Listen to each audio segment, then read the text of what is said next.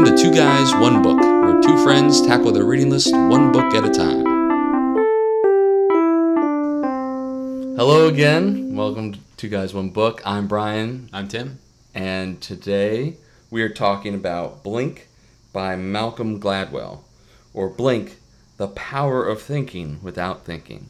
This is a book I picked. I selected this book because I've always wanted to read a book by Malcolm Gladwell. I have never read one of his books, but I am a fan of his podcast, Revisionist History. I enjoy hearing the stories he tells through that and wanted to see what his books were about. And I think Tim was going into this with a heavy dose of skepticism about this book. But essentially, I'll give you an overview. Essentially, this is a book about human beings, our ability to process things within our subconscious, to make determinations or decisions without us really even realizing that we've made up our mind already.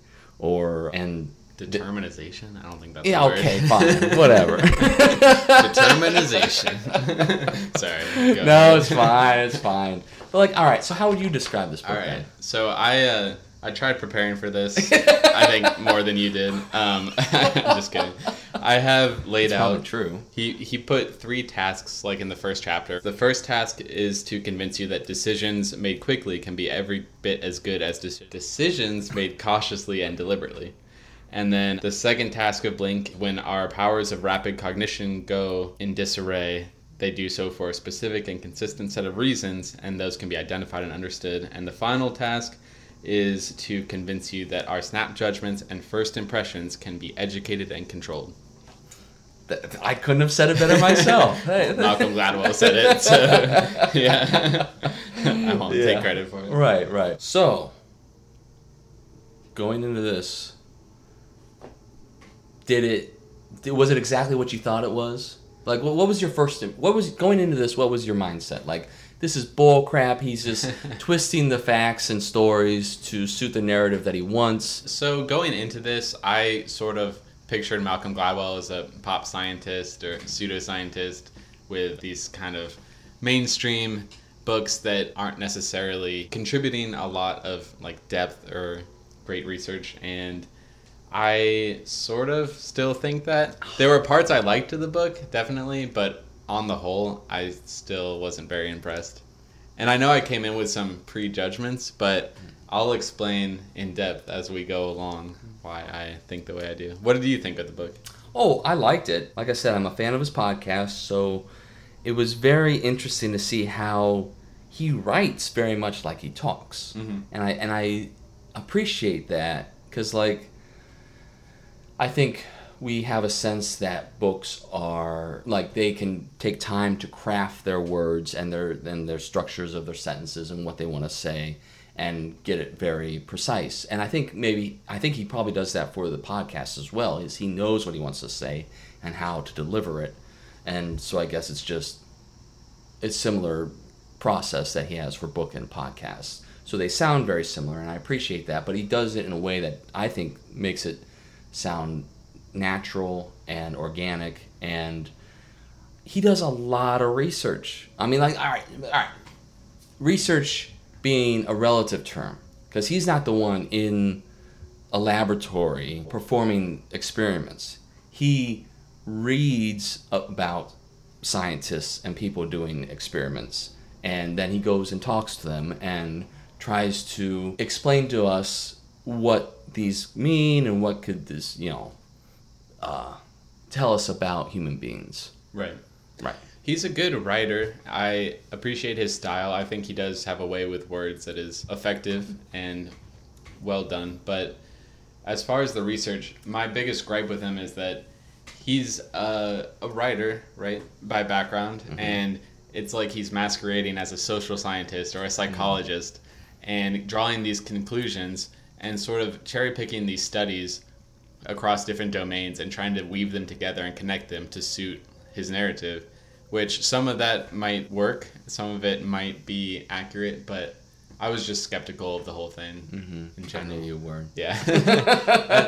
Not everything, but a fair amount. Mm-hmm. So. Okay. No, I mean, I was not skeptical. I did not have any negative. You believe everything in this book? No. I mean, no, of course not. But I feel like, and I don't think that's a bad thing if you do believe everything in this book. But that's just it. I mean, he's collecting experiments and research done by others in a manner to help try to explain how human beings make decisions.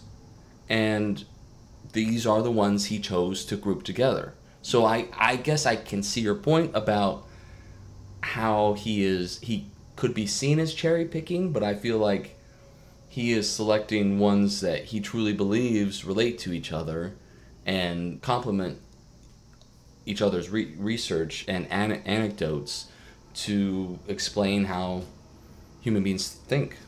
And we can give specific examples of the studies, but I think my biggest problem with these is that a lot of them are just sort of isolated studies with small sample sizes that haven't been repeated. So to just, take one here and one there, it feels like you could find just about any study to justify any point of view. That's what I felt was not scientific about this. Sure, but I think that's how the research gets started. Like, they don't have, I mean, they do enough. They have enough of a sample size to come up with a hypothesis of why the results they're getting or whatever. Mm-hmm. But, sure, some things might need further exploration, but I also feel like these are published results in, I would assume, to be reputable publications that Malcolm Gladwell is finding these through. Mm-hmm. So that, I mean, didn't he have a section of notes in the back at the book? Yeah, I'm not saying they're not credible. Right. I just think he'll just use one study. If someone else could write a book and pick all the opposite ones, studies of that Malcolm Gladwell chose, and come up with a completely different narrative. It's called a wink. Oh, God. That was stupid. I apologize. Yeah. How long were you waiting for that to release that one? But you could make the opposite book, because he does just take one study to justify one point of view. Yeah, yes.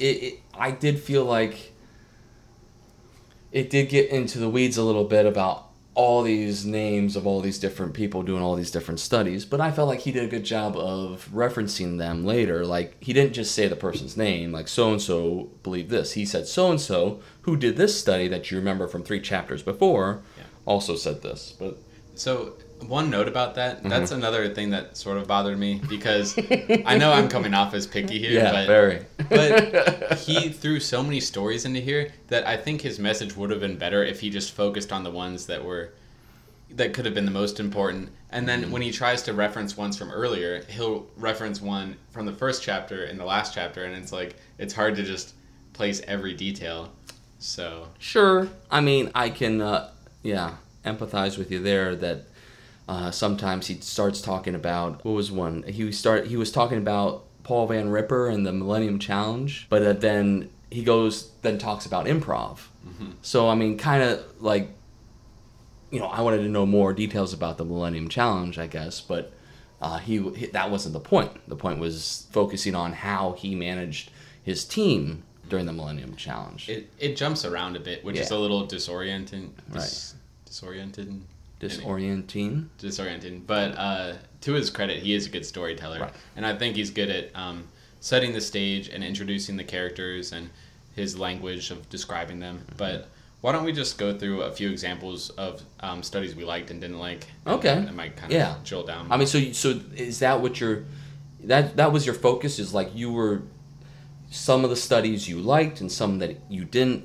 Was that the thing? Like, your least favorite part was a certain study and your favorite part was another study? Or was it kind of like just the way he intertwined things? Or it's a combination. Okay. There were studies I liked and ones I didn't like, and then I do have kind of issues with the overall approach that he took. Mm-hmm. But I think it might help if we just dive down in the studies and then piece it up. No, that's fine. So, like, what's one you liked or didn't like, and why? Oh, I liked the Pepsi Challenge. Really? That was my least favorite ones. Least favorite? Yeah. Why? Because it felt so, like, simple and, like, corporate-y, brandy, like, It's just like... But like, everyone remembers the Pepsi Challenge. Well, okay. I mean, I remember the idea of it. Okay. But okay, you might be a little young. it wasn't a big part of my life. No, I think it was like, in the 80s, 90s or whatever. But anyway, I like that because, I mean, it kind of, well, I like it for reasons that aren't even really what this book is about. Mm-hmm. It's just about personal preference and how taking a little sip, well, I guess that's kind of what this book is about. A small, this is your beef too. If you take a small sample size of Pepsi, people like Pepsi better than Coke. But if you're going to drink a whole can of it or buy a case of it to take home and have in your fridge, you're not always going to like the sweeter Pepsi over the Coke. Right. Yeah. Well, it's like you were saying initially, this story felt a little bit out of place with the other ones because a lot of them were more social scientist oriented, mm-hmm. and then this was more like businessy. Yeah, but this one was in a chapter about that musician, and I think that whole chapter was about what do people like, what do consumers like, right?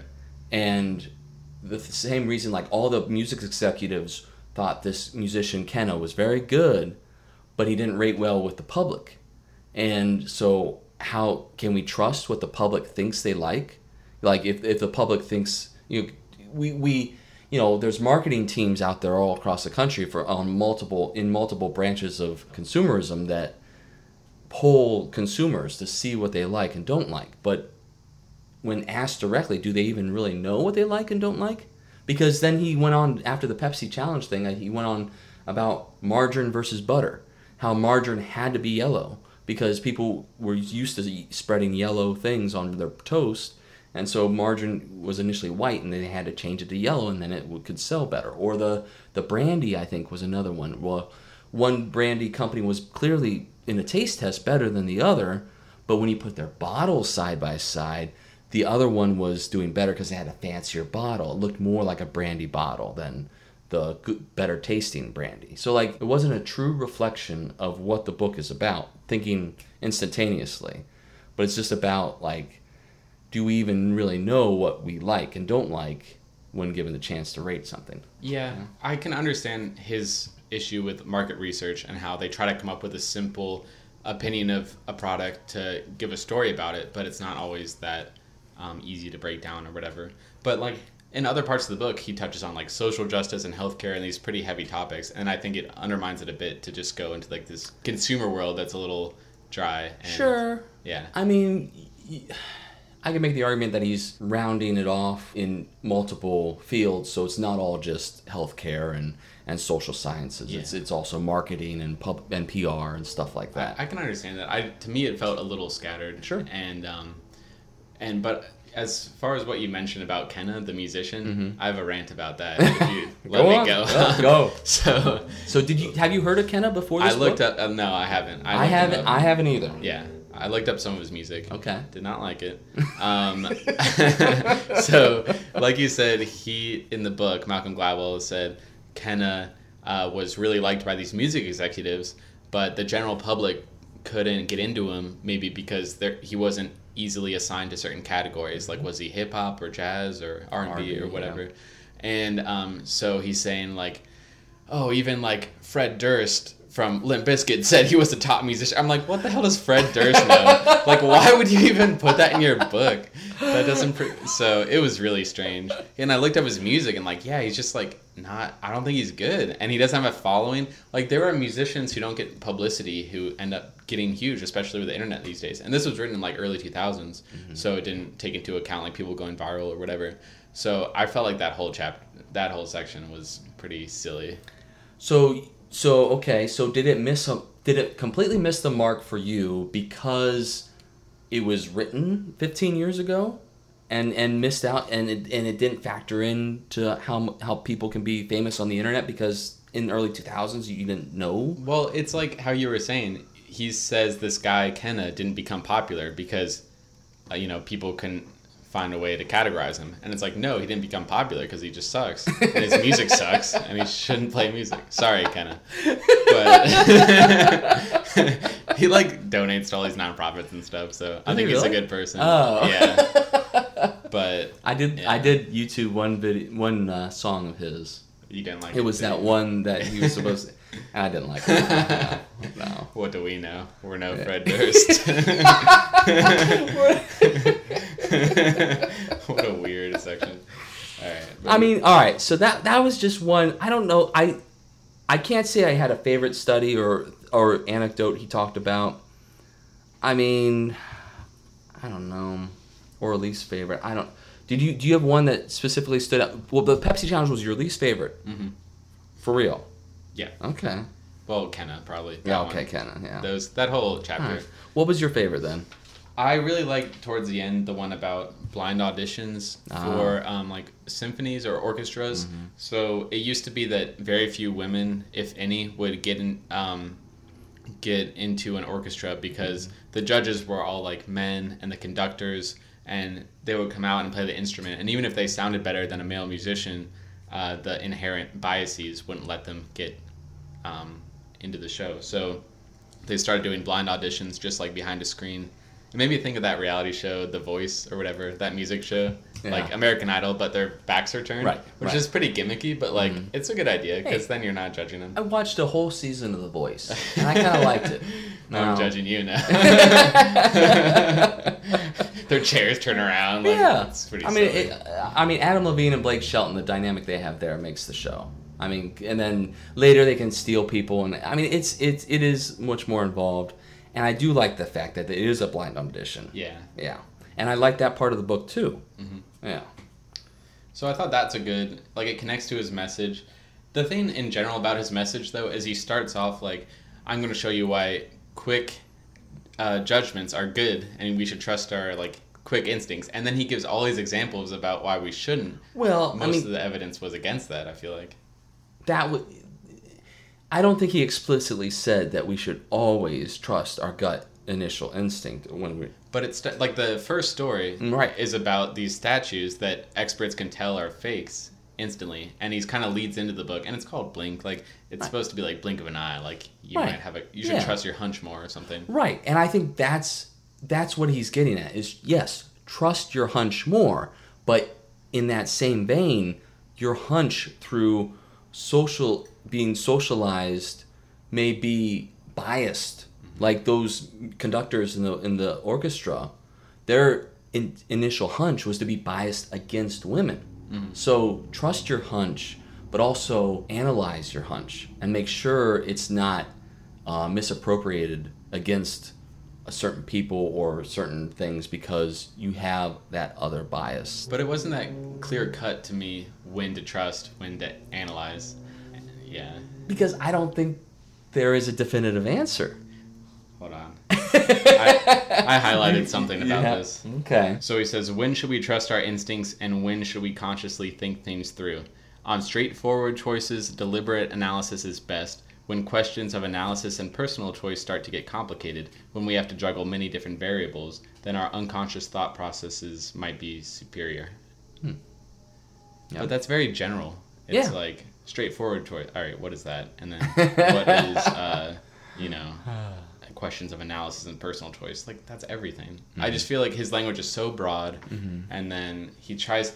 And in general, he just tries to be more profound than he is, where it's like, okay, trust your hunch, but sometimes don't. Oh, really profound, Malcolm. Like, really changing the world here. This is pop science. It's pseudoscience. BS, Brian.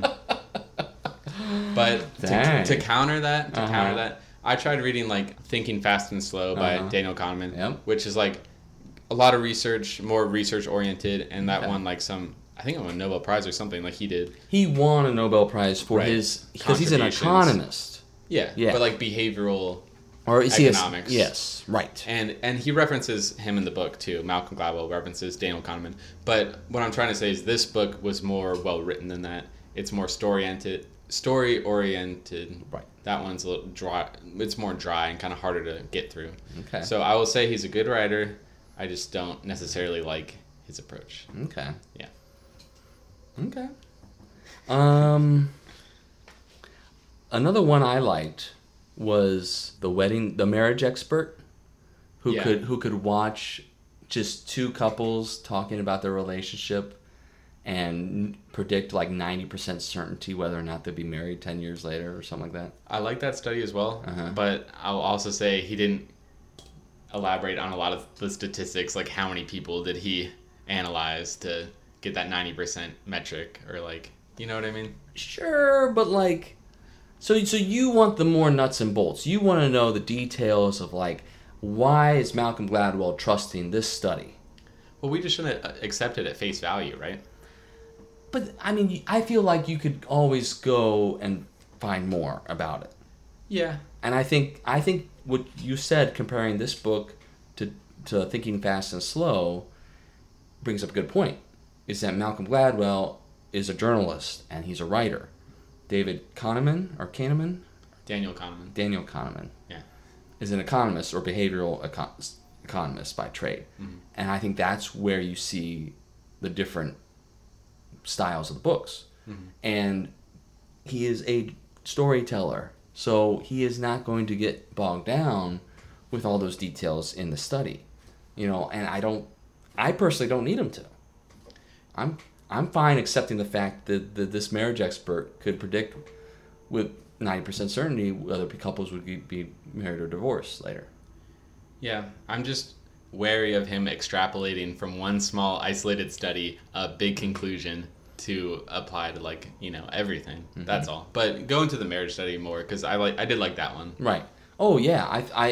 And they had these different emotions. Like they each second of the video they like graded the man and the woman with a specific emotion, and like they had them ranked, or they just had them numbered 1 through 20, so for shorthand that people could just write down numbers for each second, with like, he was defensive with a slight contempt, but then he shielded it by deflecting or something like that. And I found that very interesting, and how I think they boiled it down to what they called the 4 horsemen. So for this marriage, the 20 different emotions that go on in these interactions, they boiled it down to what they call the 4 horsemen: defensiveness, stonewalling, criticism, and contempt. And in fact, there was one emotion that he considers most important of all, and that is contempt. So if one of those existed in the relationship dynamic, it was very likely to fail. I think it was that contempt persisted, not just the existence of contempt, like it persisted throughout. I think. Right, but you're saying if there was one of those 4 or a combination of those 4, then it was less likely to work out. Yes, correct. Yeah, okay. Yes. And contempt was the worst. Yes. And it makes sense. Right, if you contempt someone in a relationship, it's probably not going well. No, yeah. And they said, and another thing I found interesting was, for interactions, they need to have a 5-to-1 positive to negative ratio, which I found was kind of heavy in the positive, but I guess that makes sense, because you want continuous positive feedback when you're communicating with somebody or living with somebody or married to somebody, so that, you maintain the comfort of knowing you're on good terms and things are going well. It's an interesting study. I just wish it were replicated more and more transparent. So you want this book to be basically twice as long? No, is what you're saying. I don't need like study, but I just want like not this one guy in his little lab out in here. I'm just supposed to believe that this is the case. Well, I mean, that's what he was trying to get at, is by Malcolm Gladwell wasn't taking multiple studies with marriage counselors and reviewing them all. He was taking one study of one marriage counselor and one study of a tennis coach who could predict when people are going to double fault, and the story of those art experts that knew the statue was a fake the moment they saw it. And he's just laying out these examples in different fields by different people that show that their gut reaction is genuinely the right one. Yeah. But then he also shows with the Brand study and then the Warren Harding effect. I'm basically saying, my point is that instead of focusing on the very specific topics, he is taking multiple topics from various fields and trying to thread a common theme. And I think you're saying is that you just don't buy it, that all these different topics have that same thing. I'm just skeptical. No, I mean, maybe he's stretching at times, but I'm just skeptical of taking the study and then extrapolating and cherry picking. But also, a lot of these studies, it's kind of common sense. Like, you know, an expert in tennis might have a hunch about when someone might double fault, or an expert in marriage counseling might be able to tell the signs of, like, you know. So, like, that's not entirely as profound as I thought he made it out to be. Yes, that's true. But I think, yeah. But I think at one point, doesn't he go through the marriage videos and when he knows what to look for? Mm-hmm. Like, that's his thing, is like, if people are coached, they can know what to look for. And I think, I mean, another part I want to talk about is the police chapter. Well, let's talk about Warren Harding. Oh, you want to talk about Warren Harding first? I did like that. You have some more? Well, the Warren Harding era is basically, people thought he looked like a good presidential person because he was, like, handsome and kind of tough looking or something. And so he became a politician, eventually became president, and then he was, like, a terrible president. Mm-hmm. So that effect just applies to a whole bunch of different things, where it's like in business, like, tall people get promoted more, become CEOs and things like that. And yeah, like, I think that's worth noting, and it's something to discuss. Yeah. But I found that interesting too, that CEOs are like 6 foot average height when the average height of a male is like 5'9" or something like that. Mm-hmm. So that doesn't have any weight in you're like, oh, well, there's not enough studies about CEOs' height to determine that. I just said it was interesting. You did say, all right. I specifically identified this story. That's enough data for me to say, okay, there's a pattern here. Okay. Yeah. Mm-hmm. Yeah. All right. But we can talk about the police. Well, no, I mean, yeah. I like the Warren Harding thing. He's from Ohio. Did you know? Yeah. Well, Ohio. I should be proud of that. I know. I don't think so. But yeah. So the police story, basically, someone gets shot because these policemen acted quickly, and they thought he was a criminal, and he was just, like, pulling out his wallet, and he was just sort of scared of them because there was two guys, undercover cops, like, approaching him, and they thought he was being suspicious, and in a panic shot him. Right. Mm-hmm. Right. Yeah, that was. I mean, I like the part of the book, and I think I have several quotes from that section. I think I'll bring up when we do our favorite quotes. But it just was. You said this book was written in the early 2000s, but it still that part still resonates very much today, and I think that was where he was so Malcolm Gladwell in the first part of the book was talking about these experts in statues and tennis and marriage counseling to point out that these experts can tell in a blink of an eye that whether something is good or bad. And when it comes to police officers and situations, I think he addressed that by, I felt like his tangents in that chapter were very relative, because he went on to talk about autism after he brought up the cop story, and how people with autism do not pick up on facial expressions, cannot judge a person's feelings based on their physical appearance. And then he related that to firsthand accounts of police officers in stressful situations and how they just become face blind, I think is the way he said it. And so I found that fascinating, especially the autism thing, because he said that the highly functioning person with autistic behavior was watching a movie, a very dramatic movie, Who Was Afraid of Virginia Woolf, and then, like, during emotional moments, he was off watching a light switch or something else on the screen. And as a person who doesn't know much about autism, I thought that was very interesting. And then also, leading into the first-hand accounts of the police officers and how they kind of go face blind, and then how officers.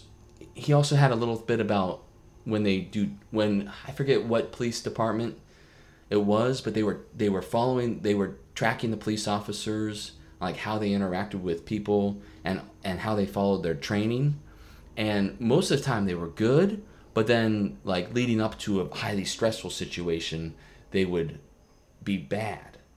And so that would put them in the position to have to react quickly and possibly make wrong decisions. And then he particularly points out to a police officer that says, like, the police officer recounts his encounter with a 14-year-old who is pulling out a gun from his pants, but the police officer could tell by the 14-year-old's facial expressions and body language that he could take another second. He doesn't have to shoot him.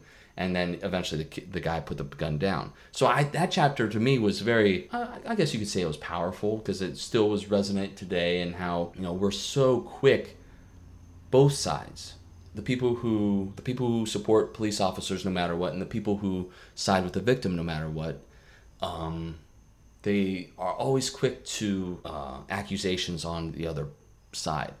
Whereas this book really highlights the fact that in those split seconds, it's what's going through your mind is so fast, and the events pass by so quickly that you just react, and it doesn't really mean that you're a bad person, either side, I agree, but I also think it's not to vindicate those officers, because right. I'm not saying you're saying that, no, but okay.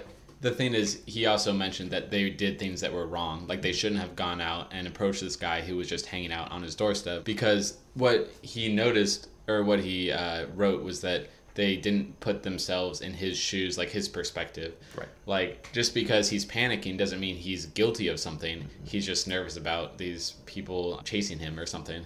So that's what I thought was interesting. Oh yeah, absolutely. I didn't mean to say that I defend either side. The cops in that main story about what 7 seconds in the Bronx, mm-hmm. they definitely messed up. Yeah. But just because they mess up, it's so unfortunate that when police officers mess up, that people get seriously hurt or potentially die, because they're human. Everybody is human, and we all make mistakes. And just because you make such a grave mistake, that's why I am never going to be ever thought about being a police officer. And doesn't mean that they're racist, but at the same time, some people need to recognize the fact that there are implicit bias, in everybody. And just because you have it, and I think that's the downside, is that sometimes people, when they worry about having implicit bias, they don't want to acknowledge it, because acknowledging it means, oh, you secretly hate a certain type of people.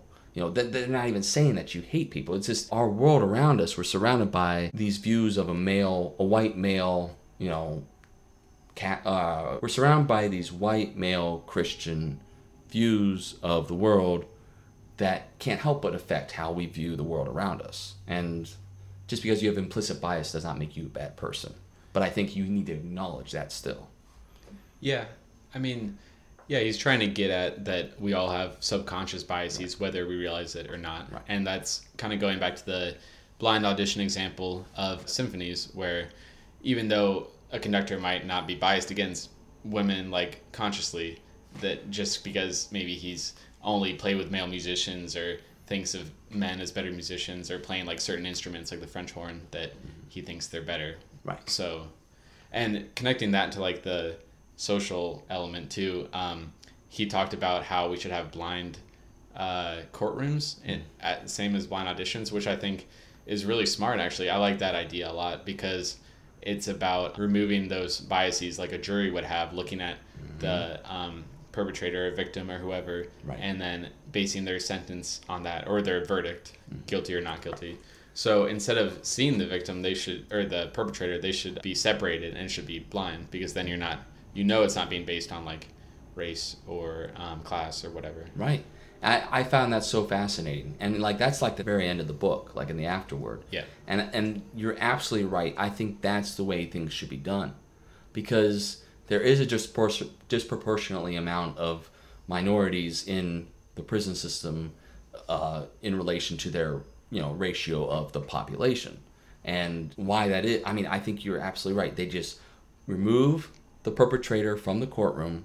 And like he said, they communicate through email or through a intermediary, and handle things that way, and remove the name, or just remove any indication of their race or class, because class has a big thing to do with it too, or whatever, so that the decision can be made completely impartially. Mm-hmm. I agree.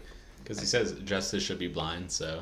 And it Right. seems really easy. Like, Right. it's just like a social thing holding us back from changing, or like tradition or whatever. Yes, I think it's heavily steeped in tradition because like isn't it in the Constitution like you have a right to a fair trial? Just like you right? face a jury of your peers. Yes. And they're like, face. So Yes, right? I don't know. I think that I mean that's ingrained in the Constitution or the way the country was founded. So I think that is definitely part of it. That's why it's been such a part of our culture for 250 But you years. can update it. I think it'd be fair. Oh, I completely agree, Tim. Yeah. But like, come on. I mean, do you in the state of the We world made today? amendments. Yeah, but are we ever going to have another amendment to the Constitution?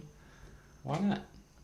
Because This doesn't have to be an amendment to the Constitution. I think right. But you're touching on another bigger point though. Like, will there be another amendment to the Constitution? I don't think there will be because no government wants to admit, no Congress is willing to admit that the Constitution needs changing. When that's the whole point of the Constitution. There's been like 30. 27, I think, right? I don't know. But still, when was the last one? Was it? I forget. I don't even know. Well, This is not a civics or government podcast. yeah, let's so- go back to the book. Yeah, sorry. Sorry. But yeah, that afterword about the blind, justice should be blind was That was very my good. favorite idea from the book, Mhm. and I think he had a great point. Yeah. So You want to do quotes or? You know, Yeah, we can. I'm good to go to quotes now. Mhm. I guess one thing I'll start out as saying is maybe not a direct quote, but he mentioned that his style is kind of like an intellectual adventure story, which I think is a good way to capture this genre. So I thought that was a good way to describe it. If you go on.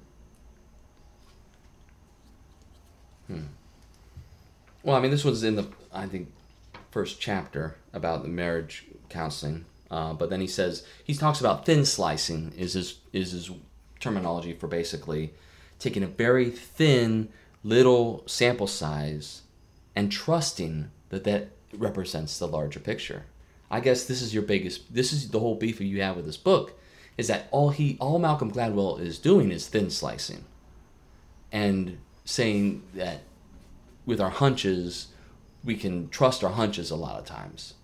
And so he says thin slicing is part of what makes the unconscious so dazzling, but it's also what we find most problematic about rapid cognition.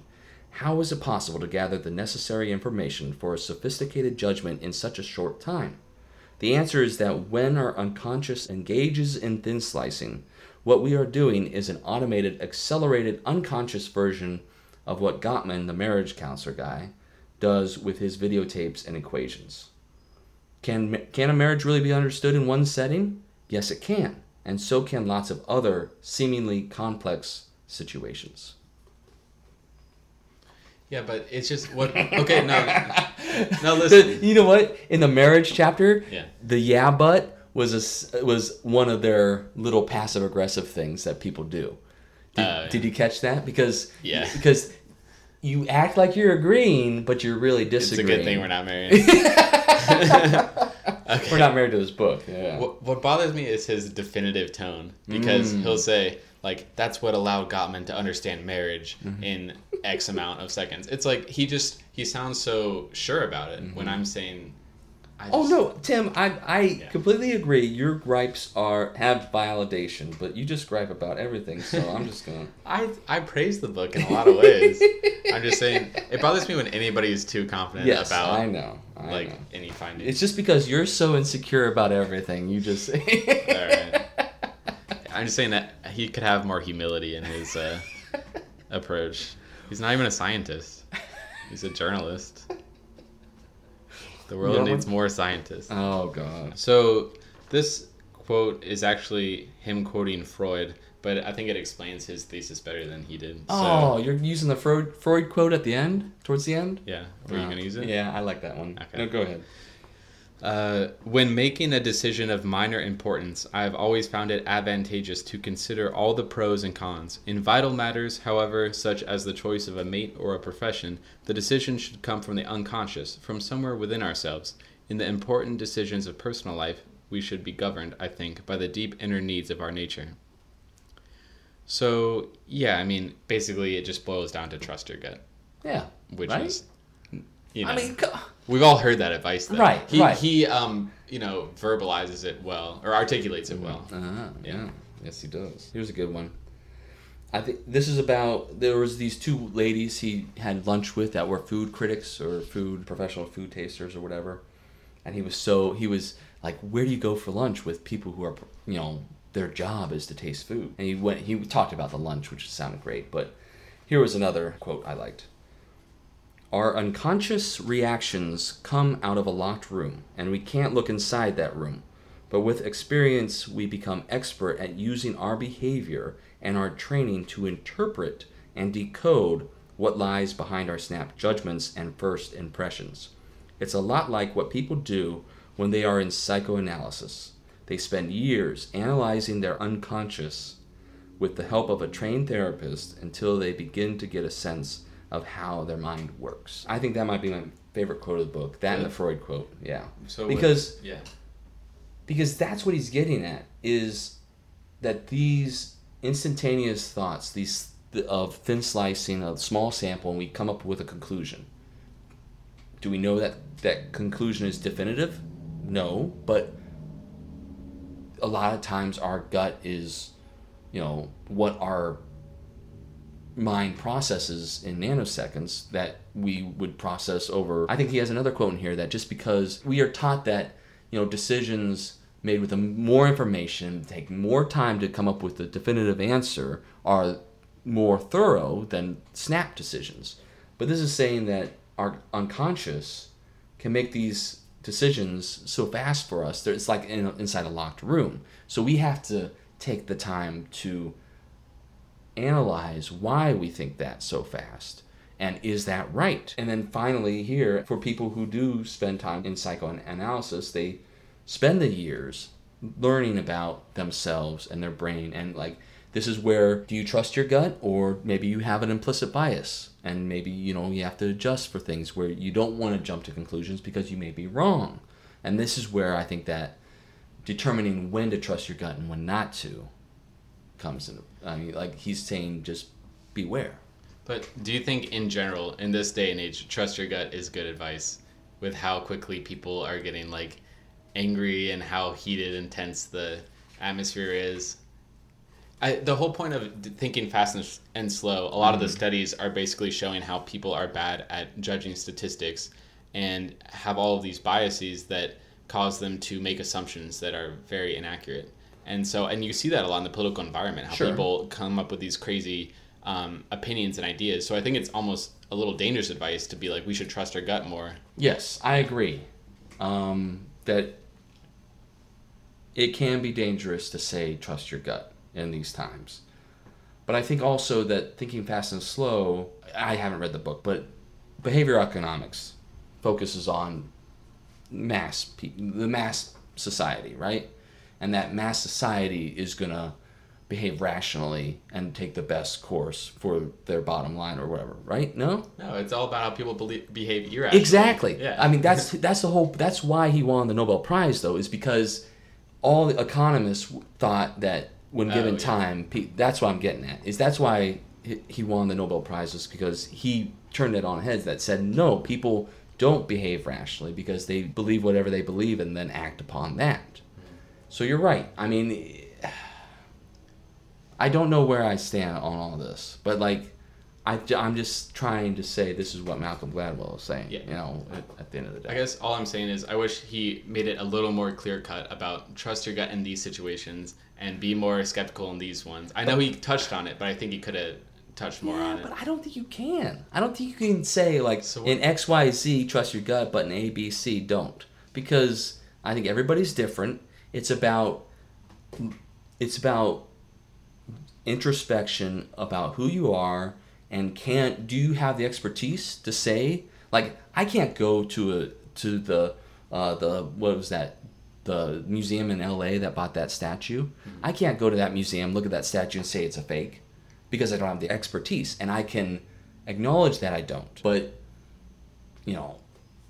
if you spend time to analyze how you process things and learn about yourself, then maybe that, yes, these things I feel certain about. I feel certain that when I go to Chipotle, I'm going to get the same thing, you know?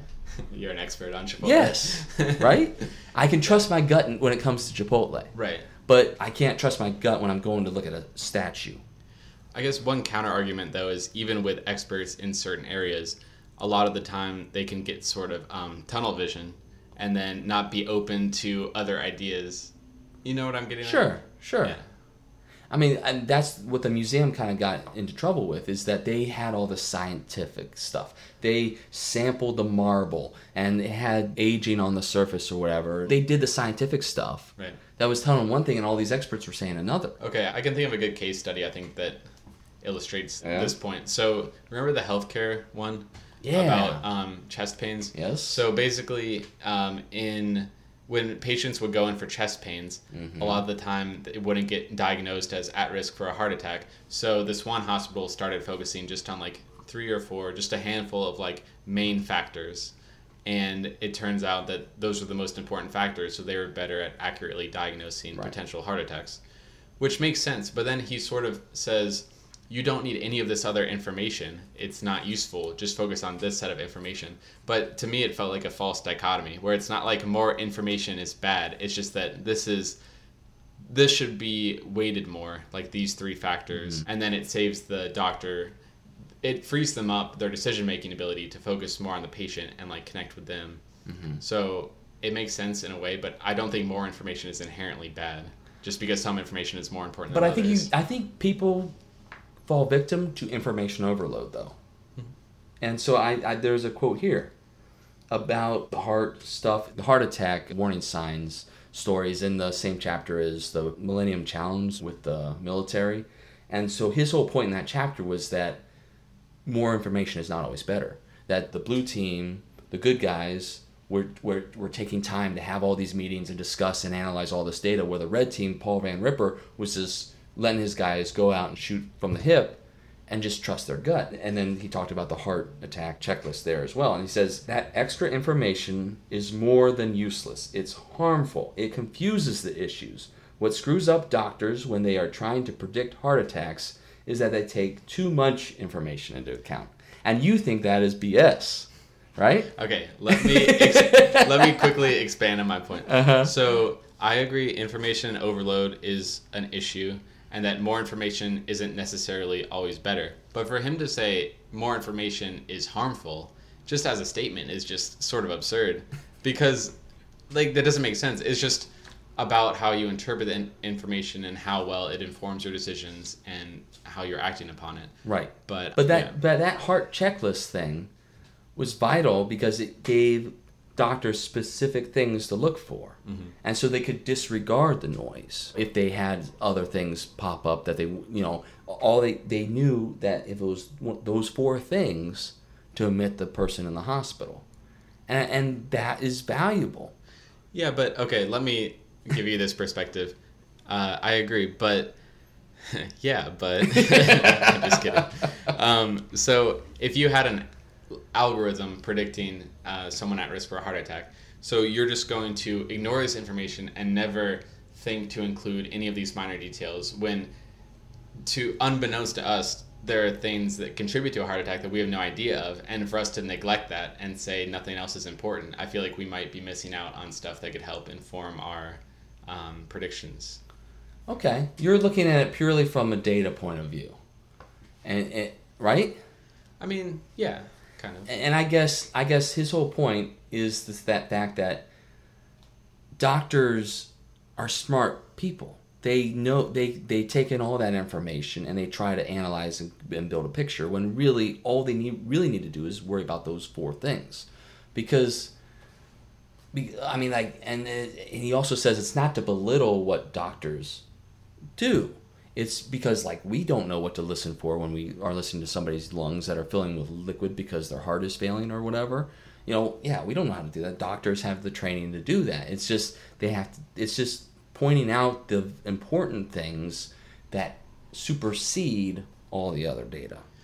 I found it interesting how it was hard to get a lot of doctors on board with this approach, because everyone's kind of got their ego or pride to deal with, and they say it can't be this simple as these 3 things. Right. I have to come up with a conclusion like on my own. Right. Which, not to say every doctor is like that, but like in any job or role, people want to feel kind of autonomous and like they're independently coming up with something. And another point is, like, if doctors are making the decision and signing off on it, they want to make sure that they're certain in their mind.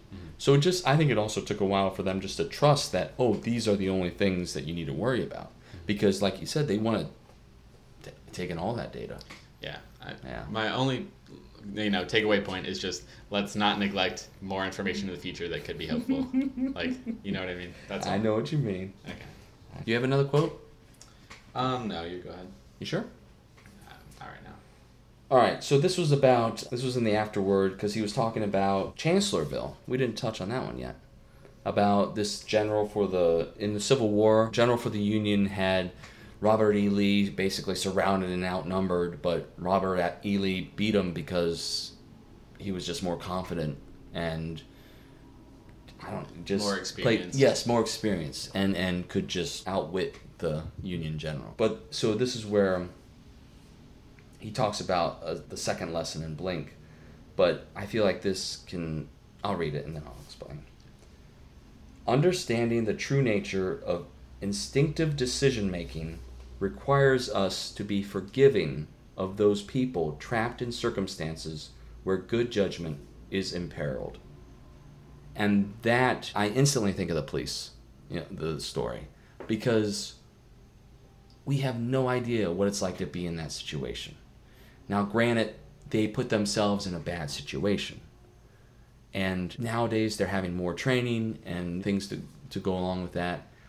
But we just gotta be empathetic and forgiving and realize that just because someone has implicit bias doesn't make them a bad person. And people need to be more accepting of themselves if they have implicit bias. Because if they acknowledge it, they can get training to improve upon it. And I think that would solve a lot of issues. Yeah, and it's not always implicit bias, though, because if someone is pulling out their wallet and it looks like you see a dark object and it's nighttime, then you might assume it's a gun when they're just trying to show you their ID or something. Right. So, yeah, but I agree that a lot of it is implicit. Right. Yeah. And it's just about being forgiving to other humans when they make human errors. And even if those errors hurt people, unfortunately. Well, one of the cop things I thought was interesting was that between one officer squad cars and two officer squad cars, he said the one officer ones get in much fewer incidents. Right. Which, I mean, it makes sense because, they probably wouldn't put themselves in those situations as much just out of, their own self-preservation. Right. But also, in general, they're nicer to people. So, as a police force, you might think, two officers together is safer and more, they think things over better. But one is really more easygoing because probably wouldn't put themselves at risk for something. Yeah, good point. I'm glad we brought that up because that was a point I found very much interesting in the book. I think that's worthwhile noting. Yeah. Malcolm. Okay, one more. I don't think I have a specific quote from this, but you mentioned this earlier, the autism part and the facial recognition. I thought that whole section was interesting. And also, there were these scientists who studied facial recognition in general, and they could tell certain emotions based on the positioning of your eyebrows or your lips. And then I watched some videos of them in Oh, really? Yeah, it was really cool because they would have a subject and tell them to furrow their brow and move this here and that there, and I tried it and you'd start feeling sad instantly depending on how they position your face, or there's all these subtleties to our emotions. It's not as simple as happy, sad, whatever. It's just contempt or some specific emotion depending on very certain parts of your face. And then to talk about people with autism, on the other side where they just can't recognize anything at all, they have that facial blindness. I thought that was interesting. Yeah, that whole facial section was very interesting as well. I mean, that's just I like this book because it had a lot of little interesting tidbits through it. And I had a thought about the facial one. How when the two guys were studying all the movements the face can make, they noticed that when they were during a section when they were making a repeated sad or angry faces, they were having lousy days. And it just goes to show how I think he says in the book, we assume that our feelings dictate, our internal feelings and emotions dictate how we look and act and feel, when in fact we can, manipulate our feelings based on how we look and act and feel. Mm-hmm. And that's what those scientists discovered when they were doing all the sad and depressing faces. They felt sad and depressed. And it's just helpful to be reminded that the fake it till you make it kind of mentality of like, if you put on a positive, if you stand up straight and smile and try to be jovial, maybe that can help you get through a bad day or, uplift your spirits when needed. So thanks, Mr. Rogers. I'm just kidding. It was very inspiring by him.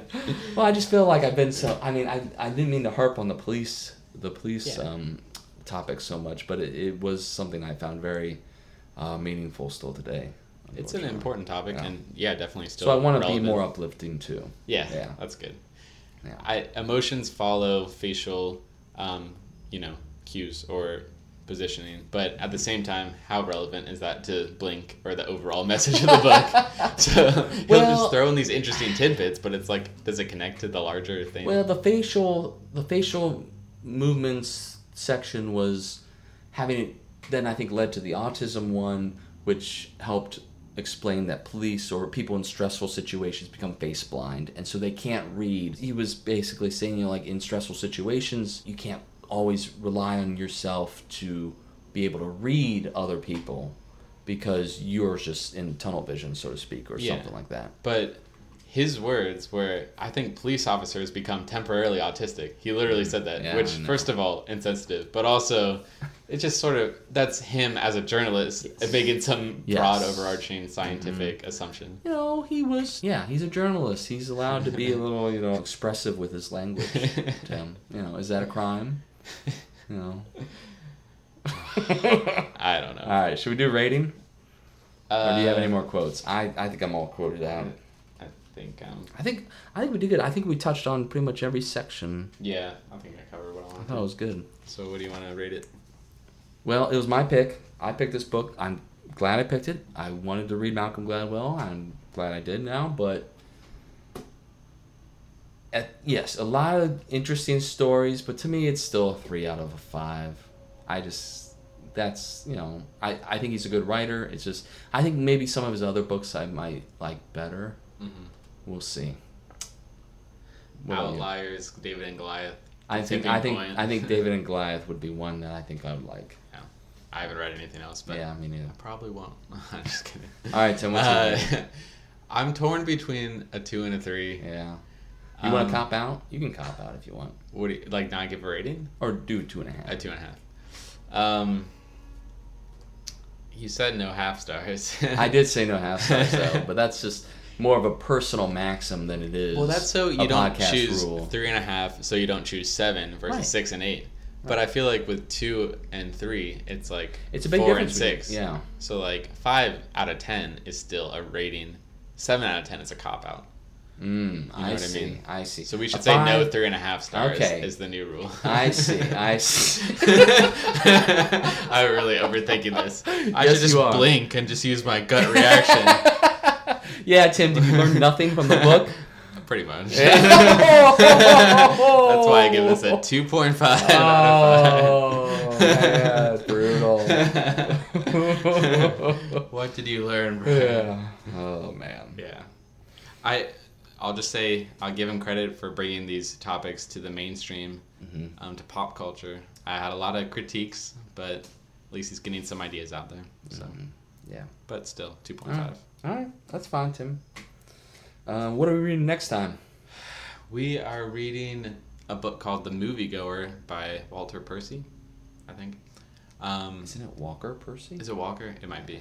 I don't know. It's a book that I feel like has flown under the radar for a lot of people, me included. I just saw it on someone's recommended reading list, and it sounded really interesting. Mm-hmm. And we both like movies a lot. Mm-hmm. It's set in New Orleans, so that should be a good book. Okay. Yeah. And I'm looking forward to reading it because what did we read last time? Oh yeah, our last couple have not been fiction. This is going to be a fiction. Right. So yeah, it's going to be nice to change it up.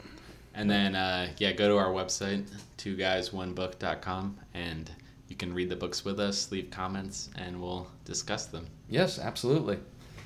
Thanks for listening. All two of you. All right. Is that good? Yeah. Okay.